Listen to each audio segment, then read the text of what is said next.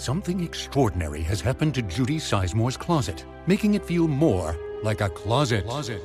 An area that once caused claustrophobia now has enough space to hold all of Judy's striped boat neck sweaters. And Judy Sizemore has a lot of striped boat neck sweaters. The Container Store Custom Closet Sale is here with up to 25% off all systems, including Alpha, through October 13th. The Container Store, where space comes from.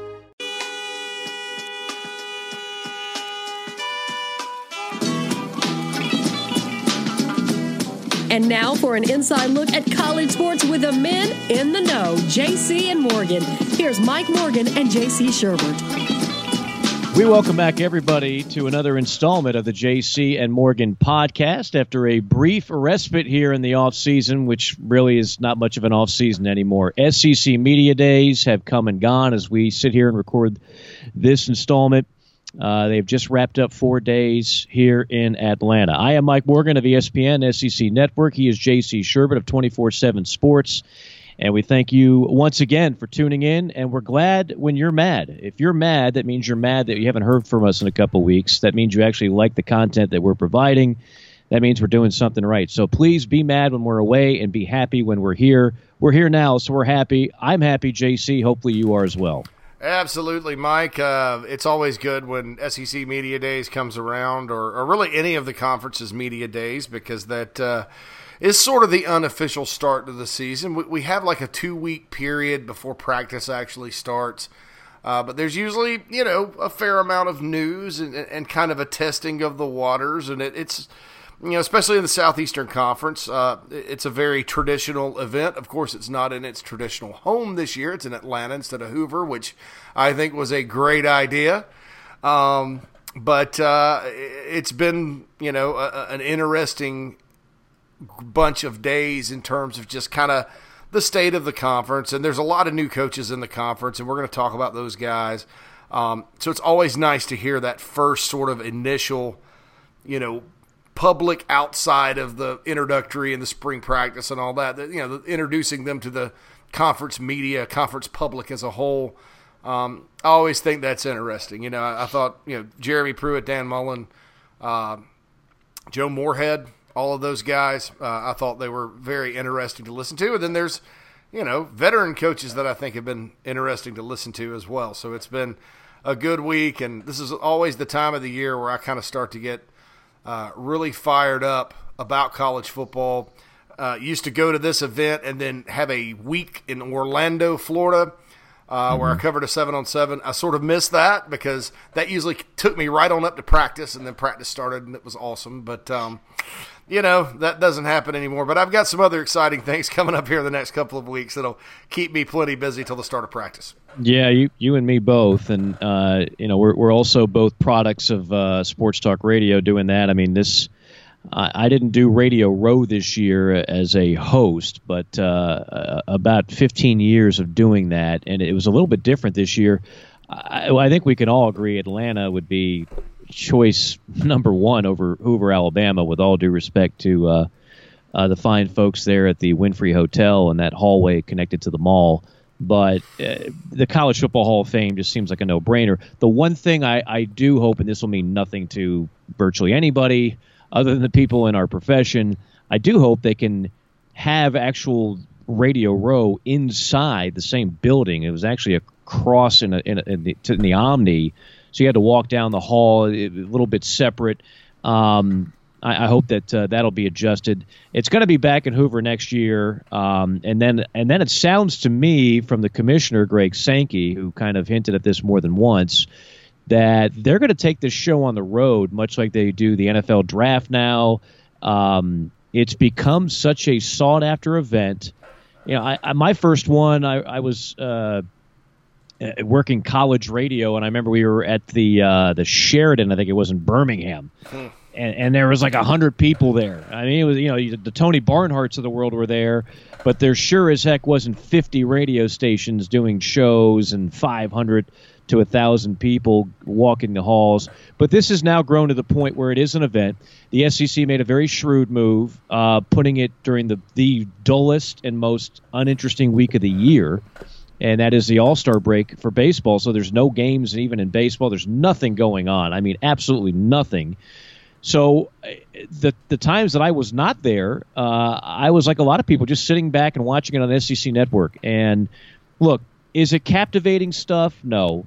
Do major storylines come out of it? No. Is Nick Saban ever going to tell you who's going to be the starting quarterback at SEC Media Days? No. It is just what you said it is, JC. It's an excuse for us to kind of get back on track. And even though we still have to wait about a month and a half for the actual opening week to get started, it does make us feel like it's truly football season.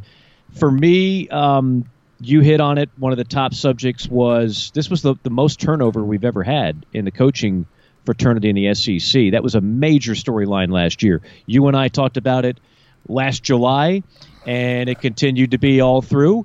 It was the gift that keeps on giving all year, to quote Cousin Eddie from Christmas Vacation, kind of like being a member of the Jello of the Month Club. The Tennessee situation alone was just, I mean, it was gold if you're doing anything that covers college football, be it a newspaper, print guy, a website guy, a radio guy, a podcast guy. I mean, it was just it was like its own reality show, its own 30 for 30. So 6 new coaches, a new record, and I don't think any of the coaching hires are really controversial. Like Matt Luke, okay, he's the least of the names. But if you are an Ole Miss person, you love Matt Luke. You are pulling like heck for Matt Luke to work. You're not really sure. The fact that they won those last 2 games last year and he won the Egg Bowl, that secured his job. I mean, I'm not sure if they were going to keep him had it not been for that. But he kept it when it was falling apart at the seams after the Hugh Freeze debacle. He kept it together. He makes sense. He played there. His father played there. I think his uncle or grandfather played there. He's Ole Miss all the way. He's the right guy for that job right now. Whether it works 3 years from now, I have no idea. We'll get in at each team specifically and what we're looking for. Chad Morris is a guy that's been waiting for this type of opportunity. You and I have talked about Arkansas. I will steal your phrase again, and that they are kind of in the abyss. And I don't know if they're ever going to be. I look at Arkansas and I look at regardless of coaching hire, I just don't know if they're ever going to be anything close to what they were under Petrino for those couple of years. I think Arkansas has a little bit of an identity crisis in the SEC. Dan Mullen at Florida, does anybody not think that doesn't fit or work? I don't think so. Joe Moorhead, perfect fit in my estimation. You might say, well, why? He's got nothing to do with Mississippi or Mississippi State. There's a certain temperament that you have to have for that job, and there's a certain skill set that you have to have personality-wise for that job. I think he's got it. Jimbo Fisher at Texas A&M was the huge splash, $75 million.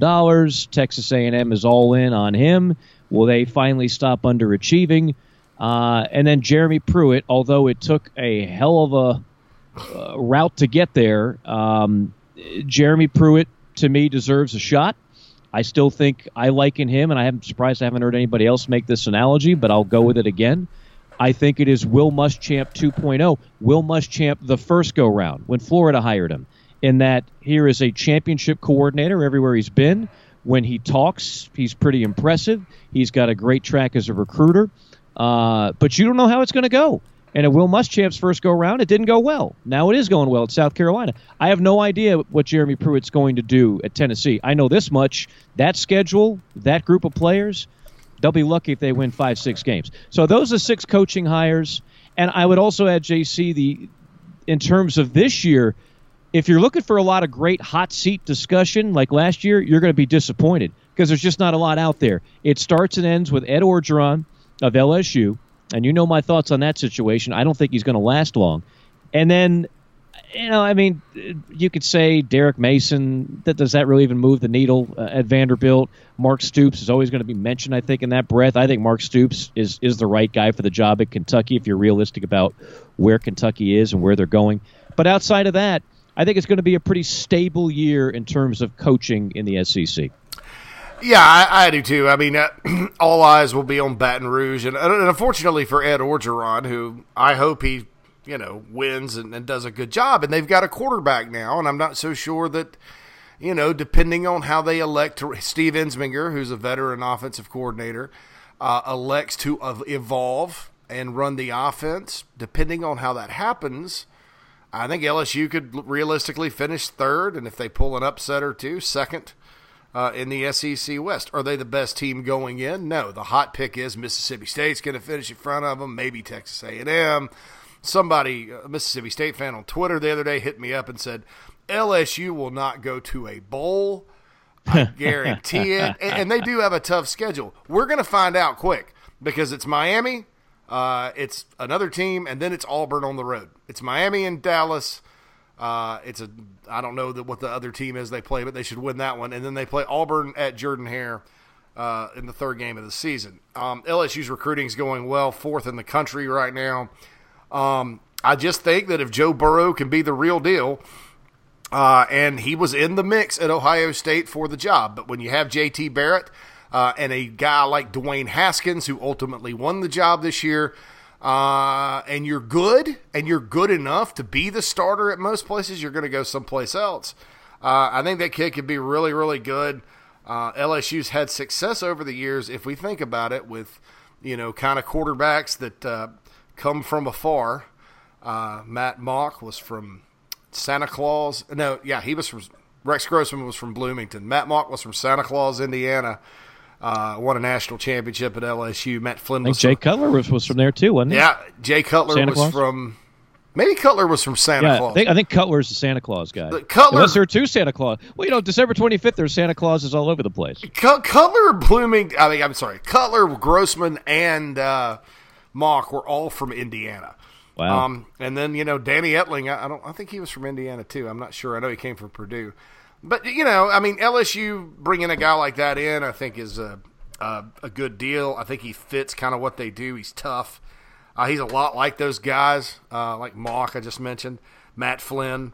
They lost some guys. They lost some very talented players, but we'll see. And then, Derek Mason, my question is going to be, is Vanderbilt going to be satisfied beating Tennessee, and they could beat them again this year, and that would be 5 of 7, and occasionally going to Shreveport? Because I don't think the 9-win teams under James Franklin are coming back. No. I think that's that. I think with Kentucky, if you're Mark Stoops, you kind of keep it above water. They have 18 starters coming back. I think they'll be back in a bowl game this year. But at some point, 7 wins is 7 wins. I kind of see his situation, Mike, a lot like maybe Dan Mullins at Mississippi State, where he may have to be there for a while before maybe a good Big Ten job comes calling. Maybe there's a change at Iowa, where, if I'm not mistaken, he went to school. Maybe he's in the mix for a K-State when that opens.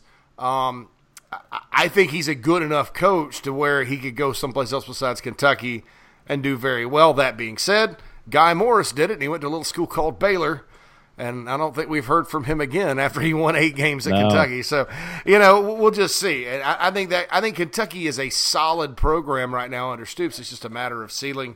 And I'm going to go ahead and throw Barry Odom back on the hot seat. He had one of the more fascinating years that nobody talks about. Started 1-5. They were definitely in the abyss. All of a sudden, they play a bunch of teams that, for lack of a better term, have quit. Vanderbilt, Tennessee, Florida, Arkansas. And they scored in the 40s and 50s against those teams. Those teams had quit on defense by the time they played them.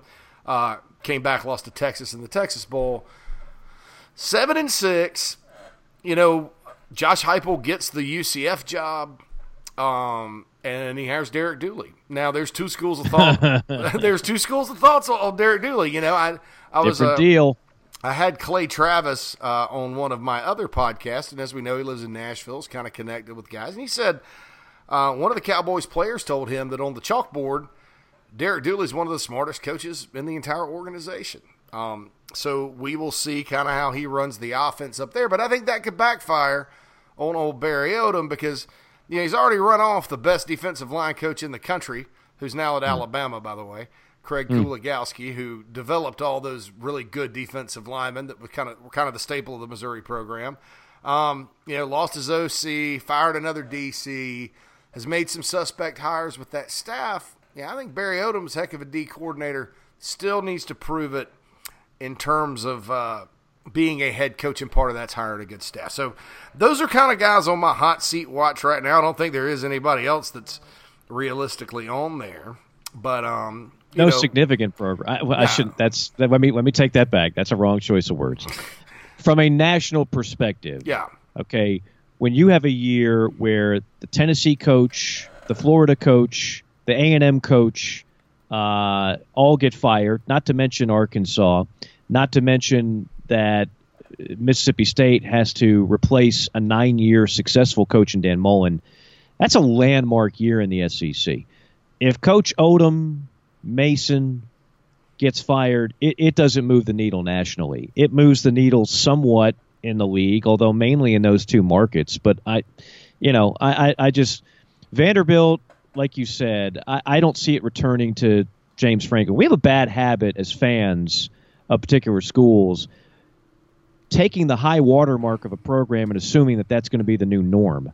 You're very familiar with the South Carolina program. They win 11 games 3 years in a row, and I think a lot of fans just thought that should be expected from at that point on. Well, how many programs do you know in college football average 11 wins a year? You can count them on one hand. I mean, that's just not realistic. And for Vanderbilt, they've come a long way. I've been there to do games the last couple of years. Their facilities are much better.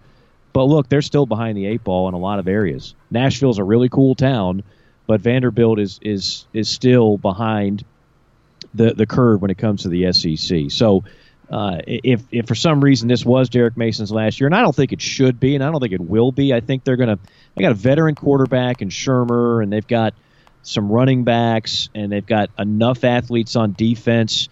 I think I heard the stat here today as well that they have 6 300-pound defensive linemen. I mean, there were years where Vanderbilt didn't have one. Jordan Rodgers talks about the fact when he was a starting quarterback there on those 9-win teams, their starting left and right tackle were 265 and 245 respectively.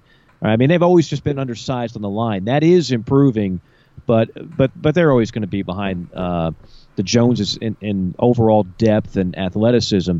So again, it all comes back down to LSU, and you know, I'm very curious. This is not a beat up on Ed Orgeron thing, but when I look at what happened in the offseason, JC, he fired Matt Canada, not they. He pushed him out after 1 year, and basically during the press conference this week said, well, it was a mistake. I made a mistake in the hire. Some would say Ed Orgeron makes a mistake trying to be involved in offense when he shouldn't. Just let your coordinator call plays. Stop trying to dictate. And look, he's not the only head coach to do this. Ask any offensive coordinator who's worked under Nick Saban, and they'll tell you you're going to call what you call within the framework of what Nick Saban wants you to call. So that's not unprecedented. But when you have been as putrid on offense as LSU has been, it might be the best idea for Ed Orgeron to just stay out of the way. Now, what does he do? He hires Steve Ensminger. And I know he's a name and a veteran, but that's a guy who's been around that program while they've struggled on offense. It smells to me like just a safe pick. It doesn't smell to me like a really innovative hire. And I question where they're going again offensively at LSU. I think that this program can be divided into two categories: those that have quarterbacks and those that really don't know what the heck to expect. LSU is back in their familiar. Don't know what the heck to expect. I agree with you. Certainly, Joe Burrow is going to have a great shot to win that job. He might even be the favorite right now. But either way, they're going to have questions on offense again.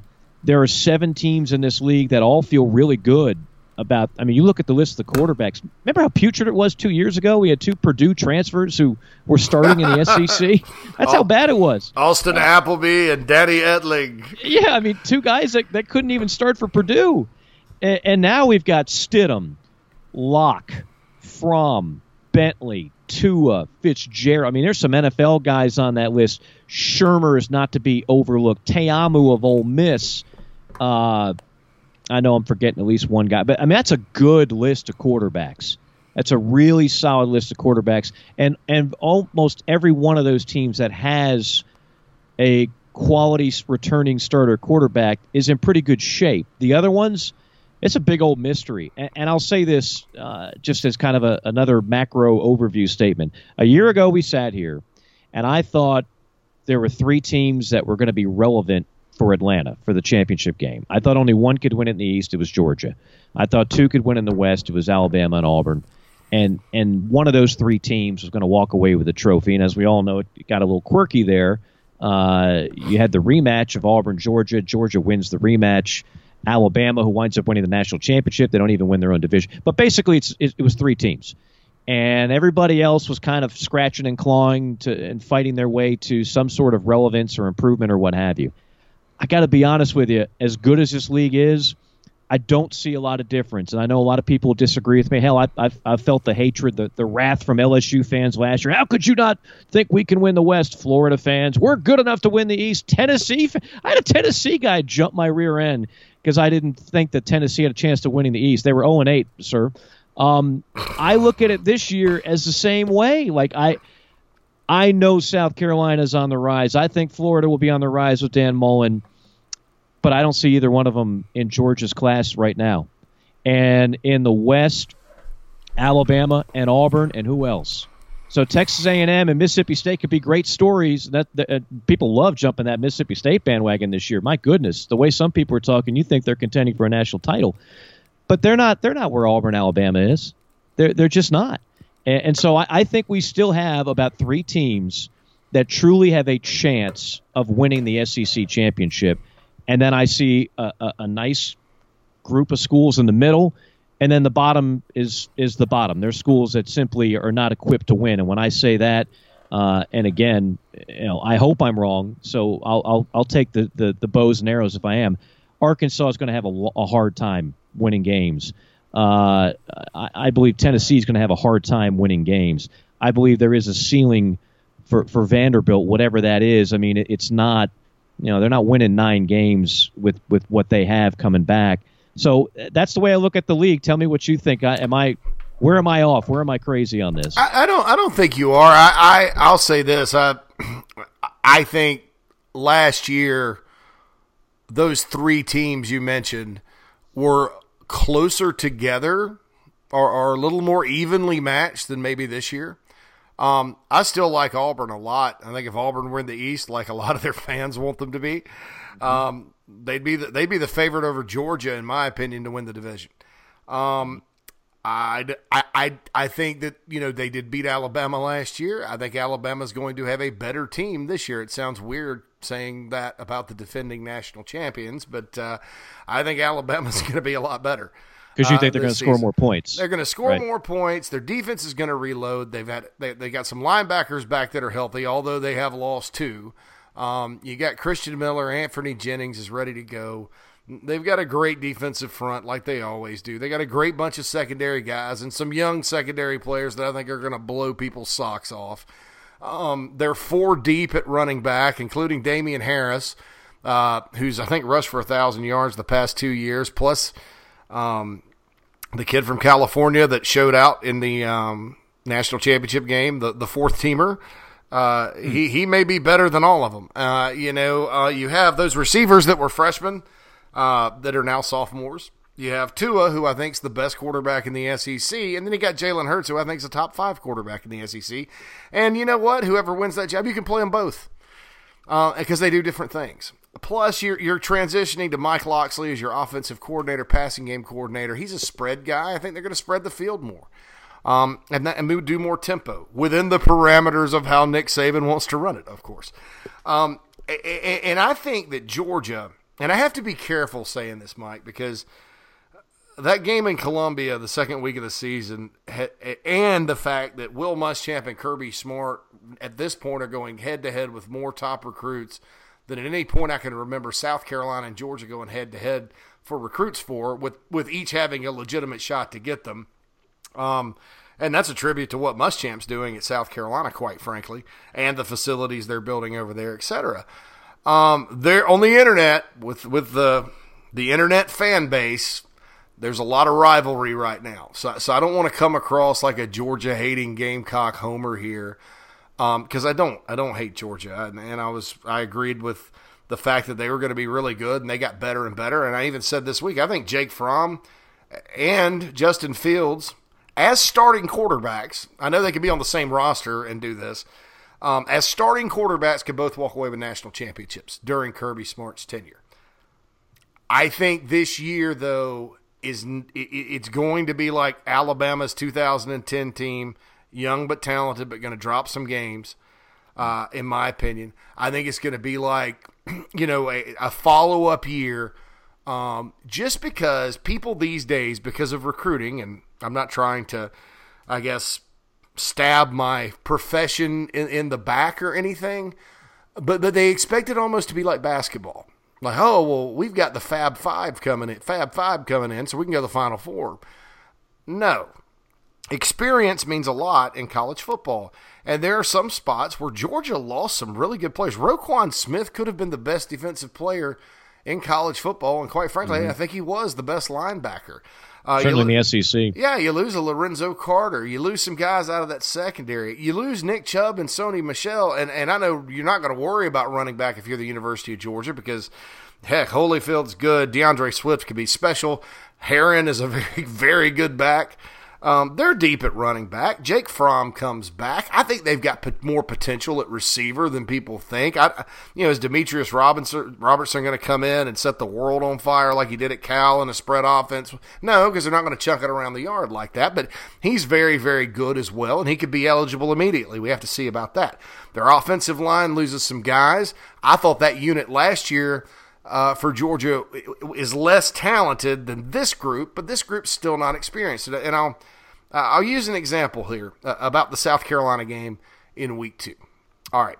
Isaiah Wilson, I think his name's Isaiah Wilson, is a franchise left tackle that Sam Pittman, who's the best offensive line coach in the country for my money, signed out of Brooklyn, New York when he got to Georgia. This guy, if he develops, is a no-brainer first-round draft pick. Going to probably start at left tackle. Ran a 4.8 40 at 6'7", 322 at a camp at a school in the SEC when he was a recruit. Okay, stud. All right, so he redshirted last year. This will be his first road game in college football. He's going to be matched up against a guy named DJ Wanham, who was a 2-star recruit that Will Muschamp flipped from Indiana out of Stevenson High in Atlanta, who started his first year, who became one of the top 5 guys in tackles for loss in the SEC his second, and who could be all SEC in his third. Now, DJ Wanham probably does not possess the natural talent that Isaiah Wilson does. But you think about those individual matchups and experience, especially early in a season, especially going to Williams-Brice where Georgia's struggled, especially going to Baton Rouge, which is never going to be easy no matter what shape LSU is in. Those are the types of things and the types of kinks that could cause Georgia to lose some games. Plus, you have to remember, Auburn is still on the schedule. Florida is going to be better, and historically, the Gators sometimes, jump up and bite the Bulldogs. Although I don't think there's a chance in the world that Todd Grantham is going to be able to devise a scheme to stop them, because see last year's Mississippi State game in Athens and see how good they shut Mississippi State down last year. And, Mississippi State probably had better personnel than Florida will overall. But that game's weird. You still got some games this year that Georgia could probably, lose. I think that, there are going to be years like this in a building process when you have a lot of seniors depart. They lost 30 seniors, but let's face it, a lot of those guys didn't play. They're still the most talented team in the East, and I can't credibly pick anyone else but Georgia to win the SEC East right now. But I don't think that it's national championship or bust this year in Athens. I don't think that they're Alabama yet. I don't think that they're Clemson. I think that there's still work to be done. And some of the stuff, not just from their fans, Mike, but from pundits that have anointed Georgia, as the next Alabama right now. I think they'll get there, but right now, I think it's premature. You look at that team last year; they were blown out by Auburn on the Plains. They come back. Auburn has a ton of injuries. They beat them good in the SEC championship game. Say what you want about Oklahoma; they played no defense. And Georgia won a shootout out there. And then they played Alabama off their feet until the end when they couldn't pull it out. So that was second and 26. 12-2 football team, and that's great, and that's a breakthrough, and man, they were very, very close. But look, Georgia was close to winning the SEC in 2012, lost to Alabama on the last play, and that would have probably won them one under Rick because they'd have beaten that Notre Dame team. And then what happened the next year? They kind of, I don't know. They won. I believe that's the year Missouri won the SEC. That is the first of two, yeah. Yeah, and Georgia did have some injuries to Nick Chubb and some things like that. But look, you just don't know. I'm just not, Georgia goes out and does it. This year, they need to have a year like Clemson had last year when everybody was like, okay, Superman's gone. How good is this program really? Well, the Tigers backed it up. They ran through roughshed through the SEC, went to the playoff again, ran into Alabama and lost. That's the kind of year Georgia has to have in order for, I think, it to be realistic to say, okay, there's no more Georgia being Georgia, dropping games they shouldn't. There's going to be no dip years, that type of thing, which is very hard to do in the SEC. I mean, as good of a program as Auburn is, 8-5, 7-6, 8-5, 10-4 last year. I mean, that's Auburn's reality the last 4 years, and that's really one of the better programs in college football. So, I want to see him do it. I think that game in Columbia, second week of the season, is going to be huge. I think the Gamecocks, with the players they return and the fact Georgia struggles historically over there, are not going to lose by the 14-point spread I see out there. I've seen some ridiculous takes on that game from some of the Georgia media so far. But I'm just saying, Georgia has not arrived. That's a program that should win 1, 2, 3. That's a program that should be as consistent as Alabama. And they have to do it. I mean, last year's over. Some of those players are gone. Let's see them line up and run through the SEC East this year. And I think they'll win the division. They're my pick to do it. And then I'll say, hey, right now, at this current time, at this moment, Georgia is right up there with Bama. Well, and this is, I mean, you said a lot there, so let me go one by one. Somebody posed a good question the other day, and I can't remember who it was, and that is as it pertains to this game in Week 2. And it's certainly not too early for us to delve deep into this because this is the first marquee conference game. And at some point, I want to get into what was a great rivalry and will it ever be again, and that's Florida-Tennessee, as those two programs are coming off a combined 3-15. That's right, 3-15 conference mark between Tennessee and Florida a year ago. The question was, is Georgia closer to Alabama or is South Carolina closer to Georgia? And that made me think for a minute because, I mean, we all agree South Carolina's on the rise.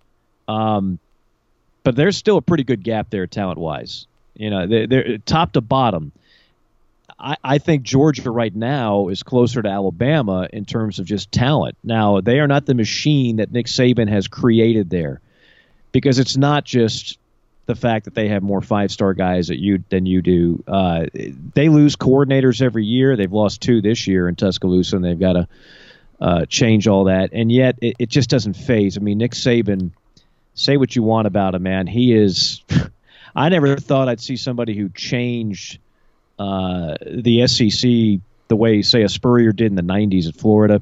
Nick Saban has surpassed that and then some, and he's done a job we've not seen in our lifetime in college football as a whole.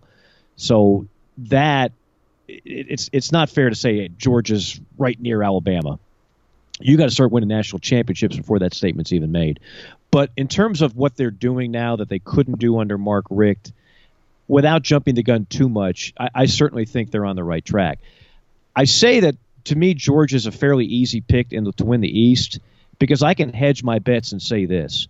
Anybody who has followed Georgia, South Carolina over the years knows that particularly when they play in Week 2 at Williams-Brice, do not put all your money, don't put all your chips on Georgia. Okay, fine. If South Carolina won that game, it would not shock me. You're playing Georgia at the right time. They're still working guys out, new starters on defense at key spots.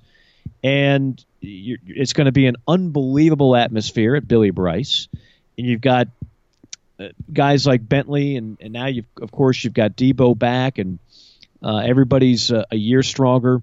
Yeah, maybe you win like a low-scoring, ugly game, like a 20-17 type game, okay, let's just say that happens. Guess what? Georgia could still win the division. I don't maybe see as many losable games as you do on their schedule. I certainly think Auburn's one. They get Auburn at home. I don't think they lose to Florida. I'm not a Felipe Franks guy, and Dan Mullen's not a miracle worker. He had some good quarterbacks in Starkville. Florida does not have a good quarterback right now, so I don't see that as at LSU. You're right, always tricky. Could they lose that? Possibly. That's it. I mean, that's their first losable game after South Carolina, and that's October the 13th.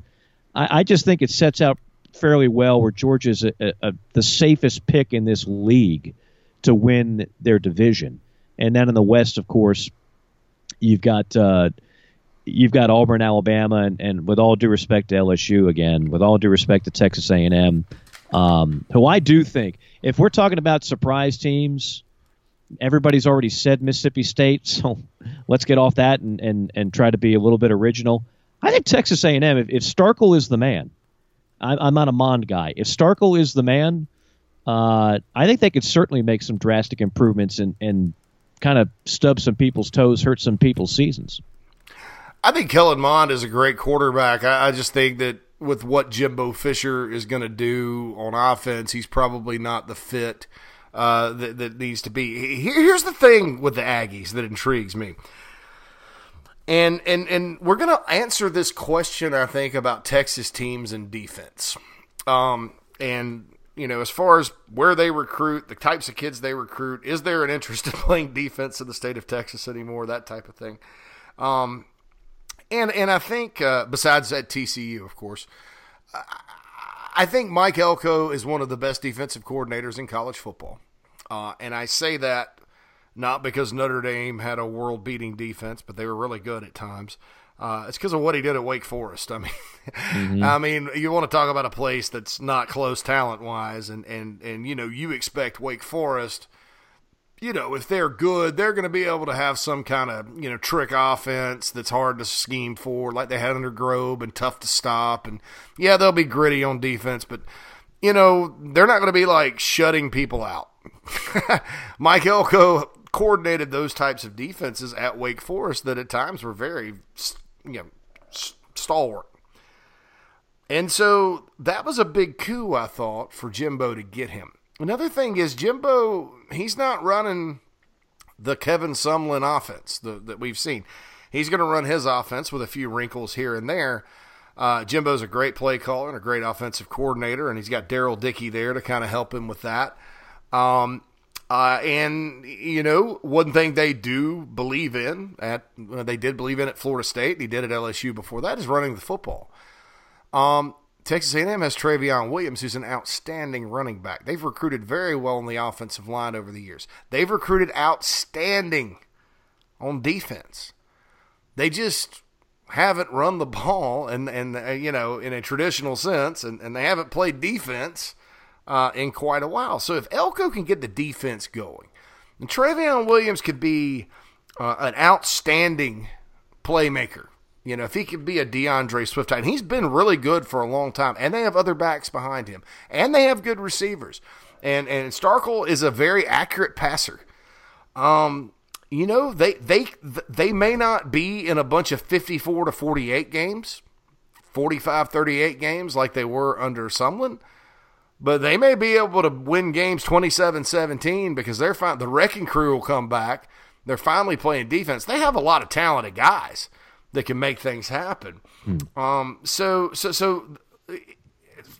as opposed to Mississippi State, to where, and I like Joe Moorhead, but I've quite frankly got some questions about Nick Fitzgerald not in Dan Mullen's offense. Call me crazy because got to prove he can throw the ball. Love Nick Fitzgerald, but you look at what they did with McSorley at Penn State and some of those. You know, love Joe Moorhead, and he does have one of the more talented top to bottom Mississippi State teams back. I mean, Mullen, great defensive line. Mullen's got to play Mississippi State this year at Florida, which is going to be interesting. You know, so A&M to me is very, very intriguing. LSU's intriguing. I think Arkansas, Ole Miss, every year I struggle with who to pick last in the West. But I think Arkansas and Ole Miss are bringing up the rear. We'll see who finishes fifth. Heck, maybe it is LSU. Probably not, though. So the West, to me, it's Alabama, it's Auburn, then it's everybody else. I went with LSU, A&M, Mississippi State in fifth, which people are going to get mad at me for, especially psychotic Mississippi State fans on Twitter, and I'm only talking about one or two of you. Ole Miss, then Arkansas, because I just think Arkansas is undergoing such a dramatic transition with their offense that it's just night and day. And Chad Morris is going to have to recruit some of his guys in there. They're going to have to get better. They got John Chavis up there on defense, but it was a disaster at Texas A&M. Total disaster. Probably, I don't know. I don't know what to think about old Chief, but they got him. Talk about a stock that's dropped heavily. I mean, that's like Enron 10 years ago. John Chavis used to be the man at Tennessee, and I mean, his stock, he was like Bud Foster hype when it came to D coordinators. Yeah. And sometimes those guys, you can't teach an old dog new tricks. Sometimes the magic just runs out, and it ran out at A&M. And I don't think that's a really inspirational hire either. To go back to your comments on A&M, remember, I'm with you on Travion Williams. I think he's one of the more unheralded backs. We've got so many good backs in the league this year again. Sometimes it's hard to even tell them apart. But remember, so much of his damage came when Trevor Knight was the quarterback.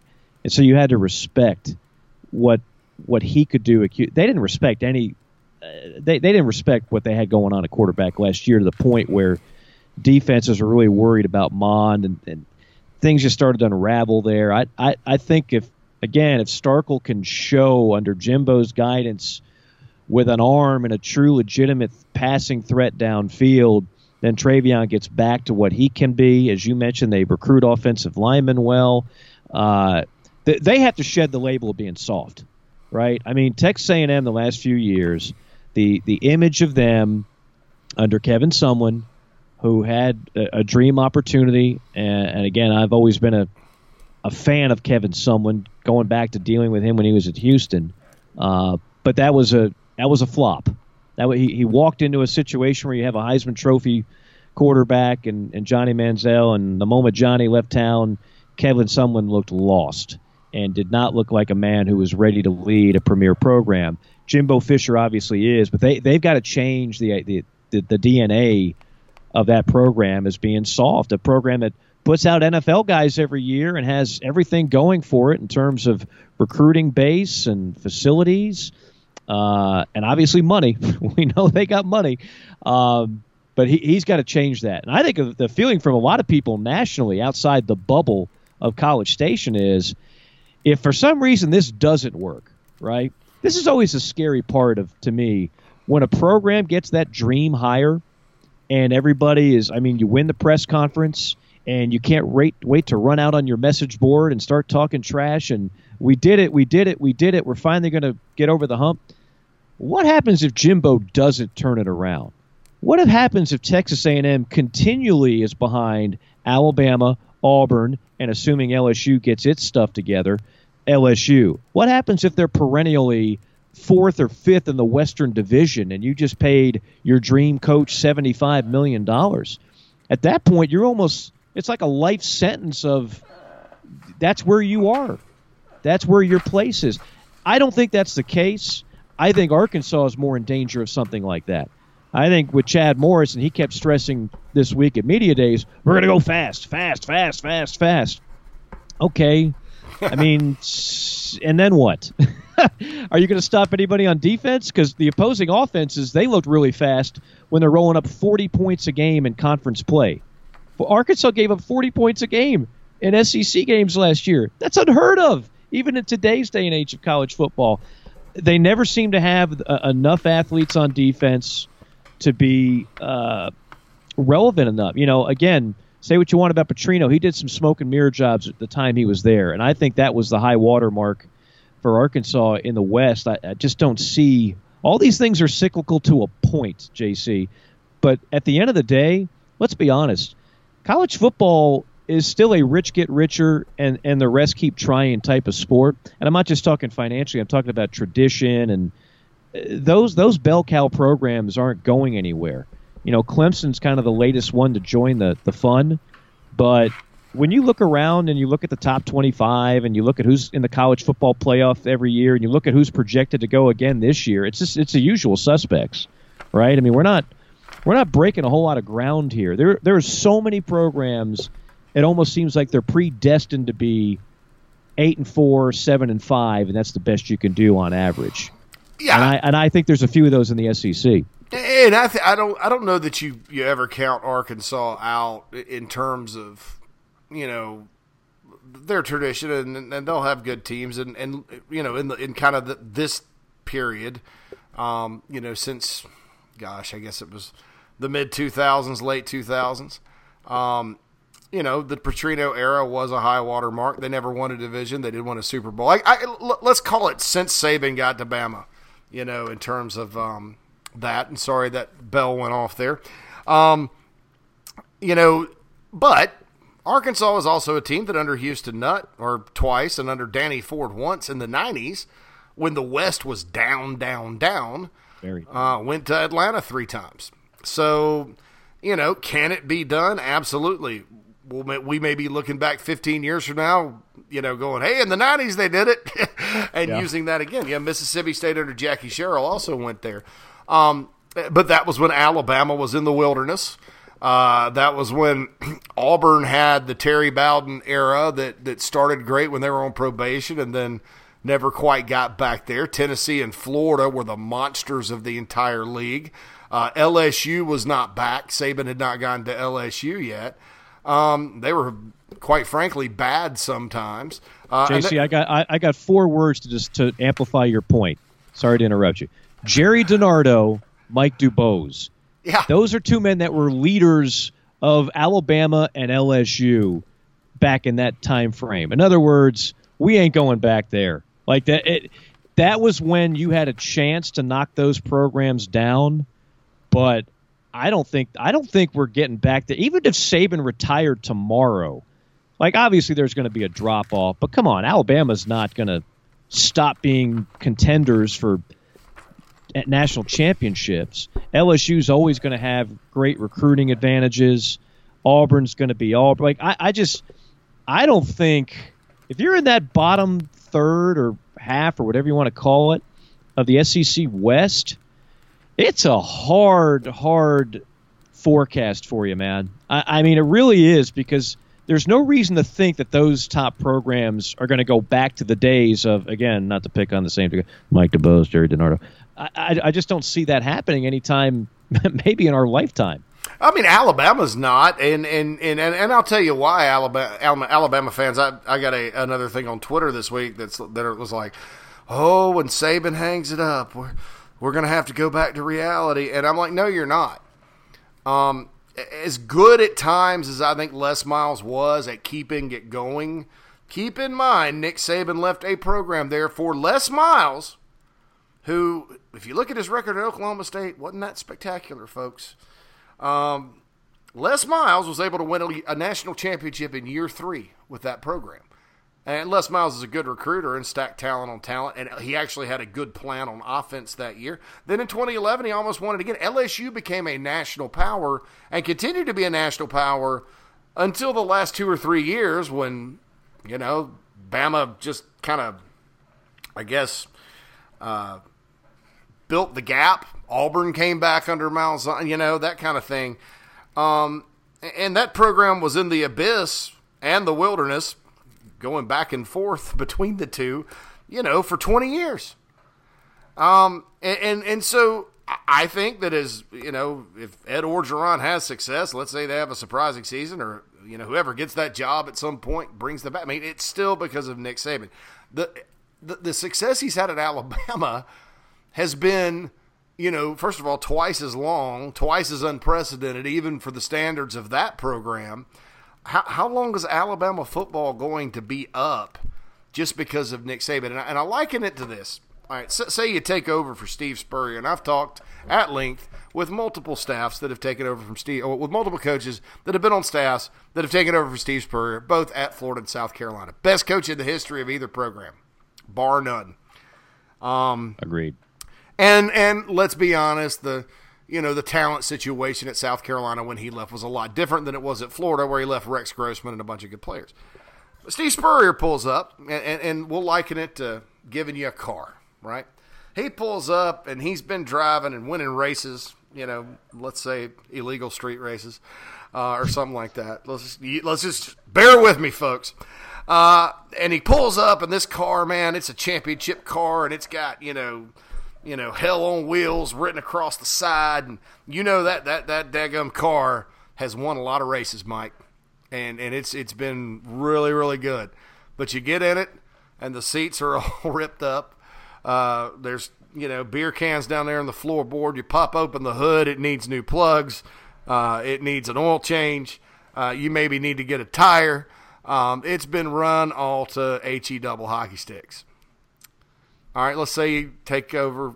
Nick Saban is also a street racer, and you get his car, which also has won a lot of races, probably more than Spurrier's, and he pulls up.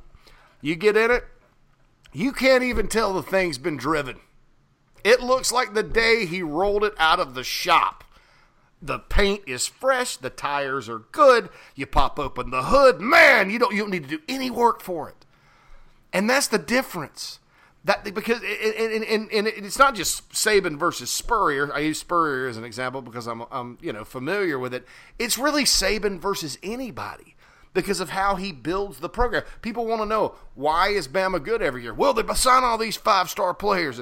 No, they do. That's a fact that they do. But look at the bottom. If you want to be impressed with Alabama and how they build the roster, number one, look at their attrition rate. There was this outrage from some Big Ten homers a couple of years ago about Nick Saban processing players. And if you really look at it, players don't leave Alabama in droves. There are some that transfer, but their numbers are, for the way they recruit players, their numbers are not any higher than anywhere else in the country, and in some cases are lower. And in some cases, it has to be a disciplinary issue for it to happen, in most cases. Number two, look at the bottom third of their recruiting classes and go and pick out the future NFL players. Go back through his whole tenure. Dante Hightower was a low 4-star player. Courtney Upshaw, I think some people had him as a 3-star. That kind of got – Mark Ingram definitely was a 3-star. You go back through time and you look at it, it's not so much that they get the top-rated players. It's they get the right ones. And that roster's loaded, and it will be loaded for 3 or 4 years after he leaves. I mean, you could have Bobo the Clown coach Alabama football to at least 8 or 9 wins in the SEC with that roster, once he leaves. So I think Bama's there to stay. Now, some of these other programs, maybe not. But I'm absolutely with you. They have that thing that says built by Bama. That's kind of a marketing tool they use. That's built by Bama, built by Saban. That actually means something, I think, in terms of longevity of a program.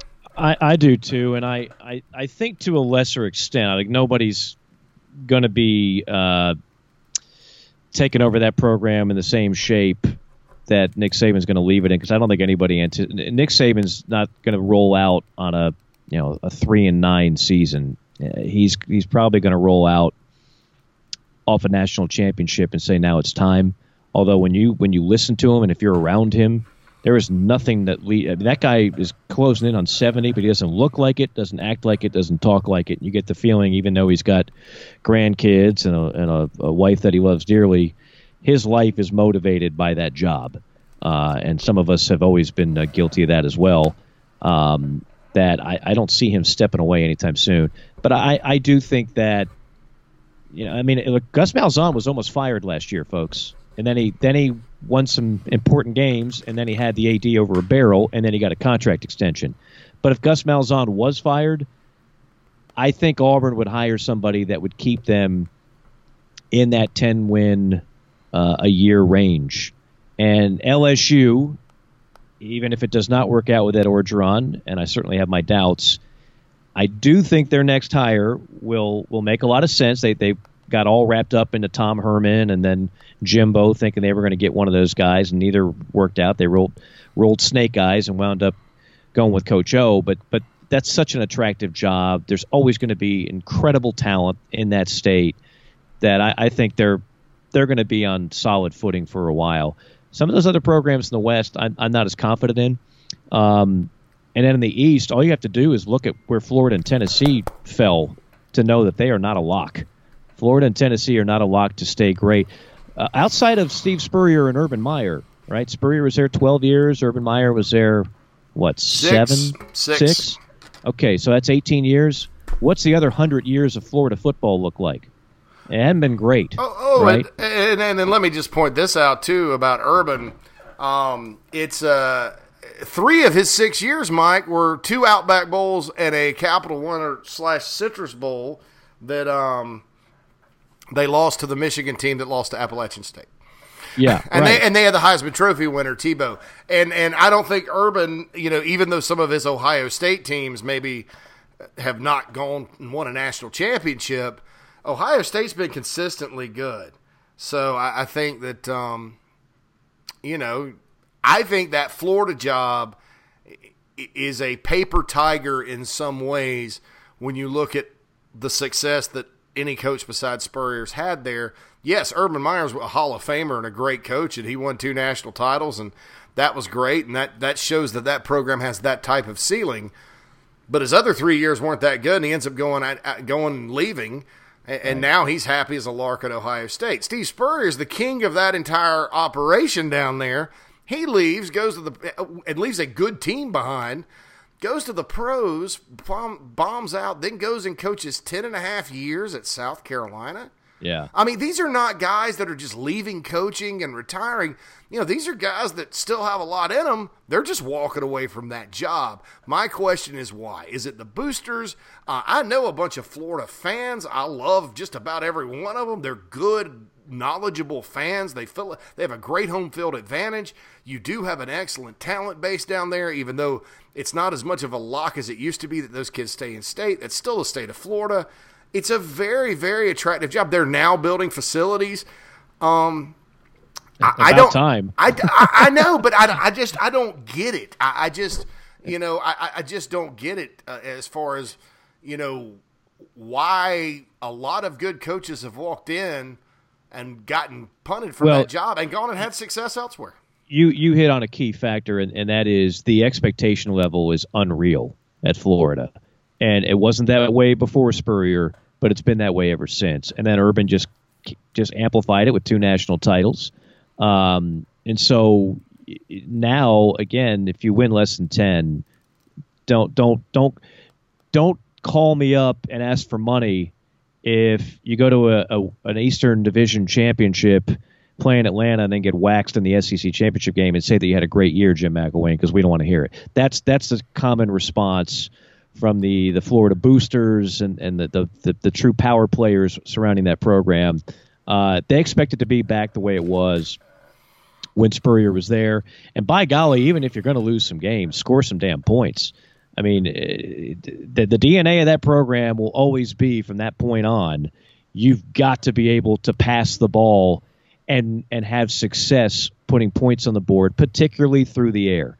And they haven't been able to do that since Tim Tebow. Remember now, Tim Tebow was not just a runner. He did throw for 3,000. I know he wasn't a great NFL passer, but he was a very capable college football passer. So that there was a time not long ago where they could actually throw the football and beat people that way, and since then they haven't been able to do it worth a lick, and that's going to be the job now for Dan Mullen. And I think the other question becomes, Tennessee has been so beat up and battered psychologically with what they've gone through. I mean, how many premier programs do you know of, JC, that made not 1, not 2, but 3 consecutive bad hires with their head football coach? That's what they've done, essentially, in Knoxville. 3 in a row. Well, yeah. And you got to get this one right. They've made no sense, and they've had an opportunity to maybe think outside of the box a little bit and get some guys. And, I don't know that Lane Kiffin was a bad hire. I think that forcing Philip Fulmer out when they did, rather than telling him, look, the claw fence sucks, man. You're not scoring any points. These other programs are getting the best of you because you can't score points because Dave Clawson, who is good on offense at Wake Forest, by the way, this offense is terrible. You need to scrap it. Do what you can. It's no secret that when David Cutcliffe was here calling plays, you were better. Scrap this crap. Let's get rid of Chief Chavis, who's not very good, who's past his prime. Let him go to LSU or whatever other job he's using to get a raise up here for. And let's just, let's get you 4 or 5 more years, Phil. If you're not going to do that, which at the time, Mike, they weren't going to do that. Now, Fulmer had run its course. Lane Kiffin kind of fits the mold of what you need at Tennessee. You need a recruiter. You need a guy that's going to go out and sell the program. He was on his way, I think, with a pretty good 7-6 year, his first year. Now, they got whipped by Virginia Tech in the Peach Bowl, but they also whipped Georgia at home and, beat South Carolina that year and kind of, did well. And at that point, it was 2009. They were 2 years off from their last SEC East. He stays. I think he recruits well enough, Mike. But that's my point. I don't mean to interrupt you. But my point, because he's such a wild card in general. Yeah. See, I really don't have a problem with I'm in the minority here. I don't have a problem with the firing of Phil Fulmer because I remember where Tennessee football was going at that point, and I just thought the magic of Phil, the luster ran off. I think it was time. But you don't make that move if your next hire is a wild card. And Lane Kiffin is the ultimate wild card, which is why even though his stock has gone up, I still wouldn't hire. If I'm an SEC program, I'm not going after Lane Kiffin. I'm not dealing with the nonsense. I'm not going to babysit. And I'm not going to be kind of hamstrung to a guy who at any moment, depending on which direction the wind blows, can leave my program after 2-3 years, or in the case of Tennessee, after 1. Ooh. So I still view that as a bad hire because of that. And then, of course, Derek Dooley was a very uninspired hire. And then Butch Jones, you could pretty much argue the same. So to me, that's 3 bad hires in a row. Yeah, and for a marquee program to have 3 bad hires, we all every program has 1, right? I mean, I mentioned Mike DuBose at Alabama. Every program, Florida hired Ron Zook. Florida hired Jim McElwain. We know how that turned out. LSU hired my favorite, Jerry DiNardo. Southern Cal has made bad hires. Michigan's made bad hires. If you go in the history of any program, you can find one. But 3 in a row, that's how you completely bludgeon a program. And Tennessee's been bludgeoned. So the question becomes, because I look at that schedule, and I know we're running out of time here. We left a lot of meat on the bone for next week, which is good, because we are going to be back next week. But I look at that schedule, JC, and like Dan Mullen in Tennessee, if they figure something out at quarterback, if Felipe Franks can remotely resemble an SEC quarterback, they could win 9 games. I truly believe that. If that happens, that's a big if. Tennessee, they'll be lucky if they get to 6. I don't care how good of a job that is turned in under a first-year head coach who, granted, his best attribute has been recruiting. Well, that might be great down the road, but for right now, that doesn't solve the problems at hand. That's a roster and that's a schedule. They'll be lucky to win 6. And I just wonder what's realistic for Tennessee, not this year, 2 years from now, 3 years from now.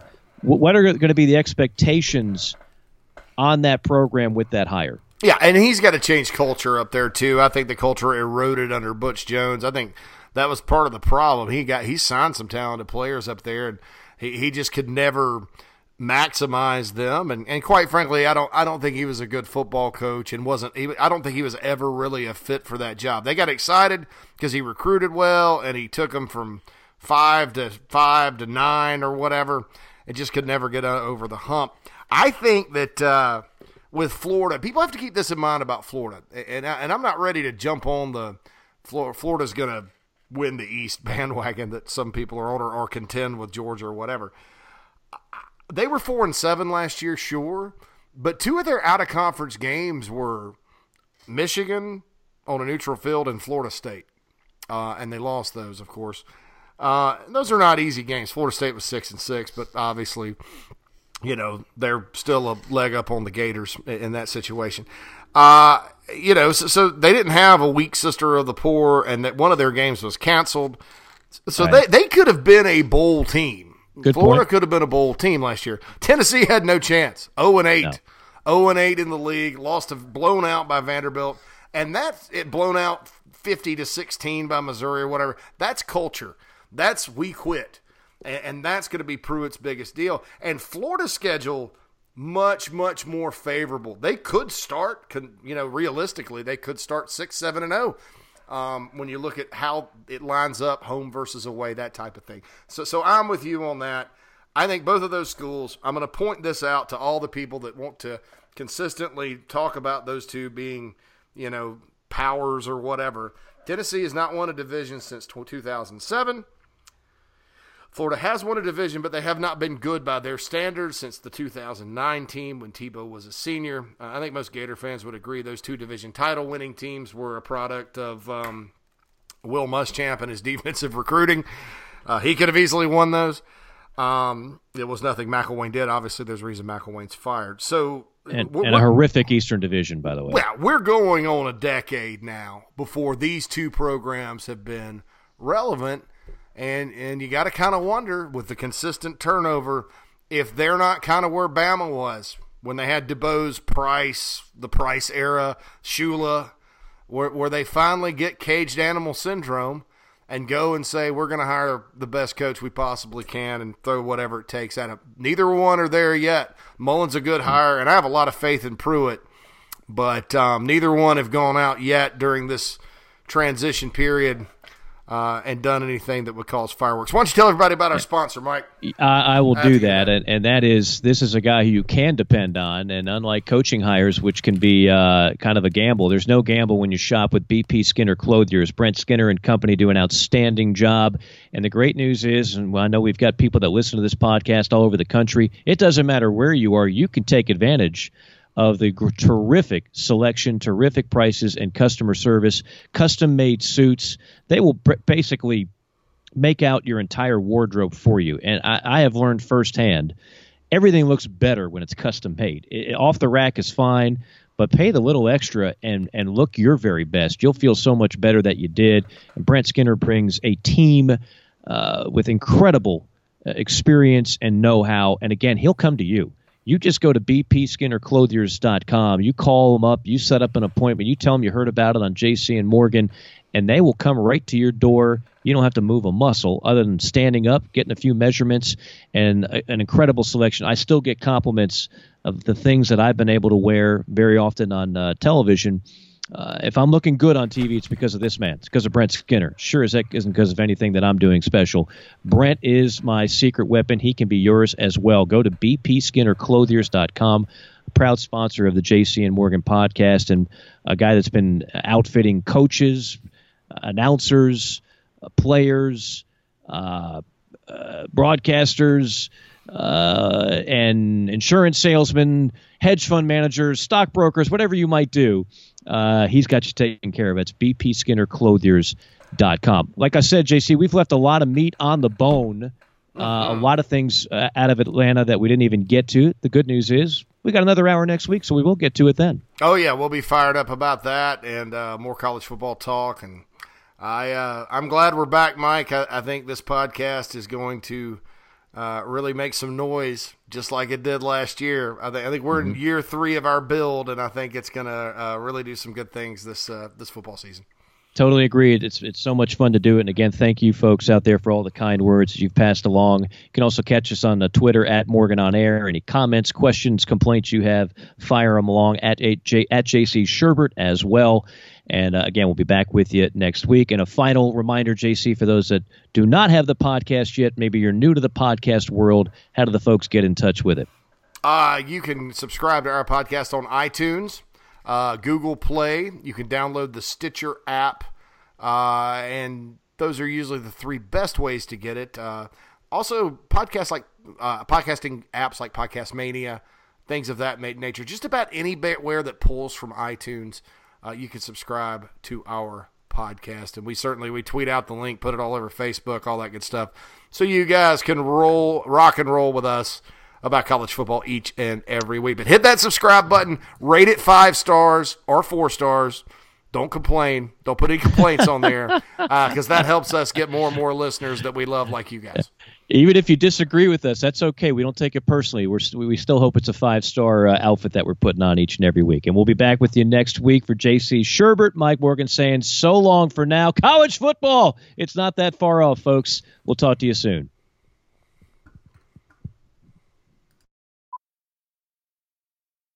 Something extraordinary has happened to Judy Sizemore's closet, making it feel more like a closet. An area that once caused claustrophobia now has enough space to hold all of Judy's striped boat neck sweaters. And Judy Sizemore has a lot of striped boat neck sweaters. The Container Store Custom Closet Sale is here with up to 25% off all systems, including Alpha, through October 13th. The Container Store, where space comes from. Something extraordinary has happened to Judy Sizemore's closet, making it feel more like a closet. An area that once caused claustrophobia now has enough space to hold all of Judy's striped boat neck sweaters. And Judy Sizemore has a lot of striped boat neck sweaters. The Container Store Custom Closet Sale is here with up to 25% off all systems, including Alpha, through October 13th. The Container Store, where space comes from.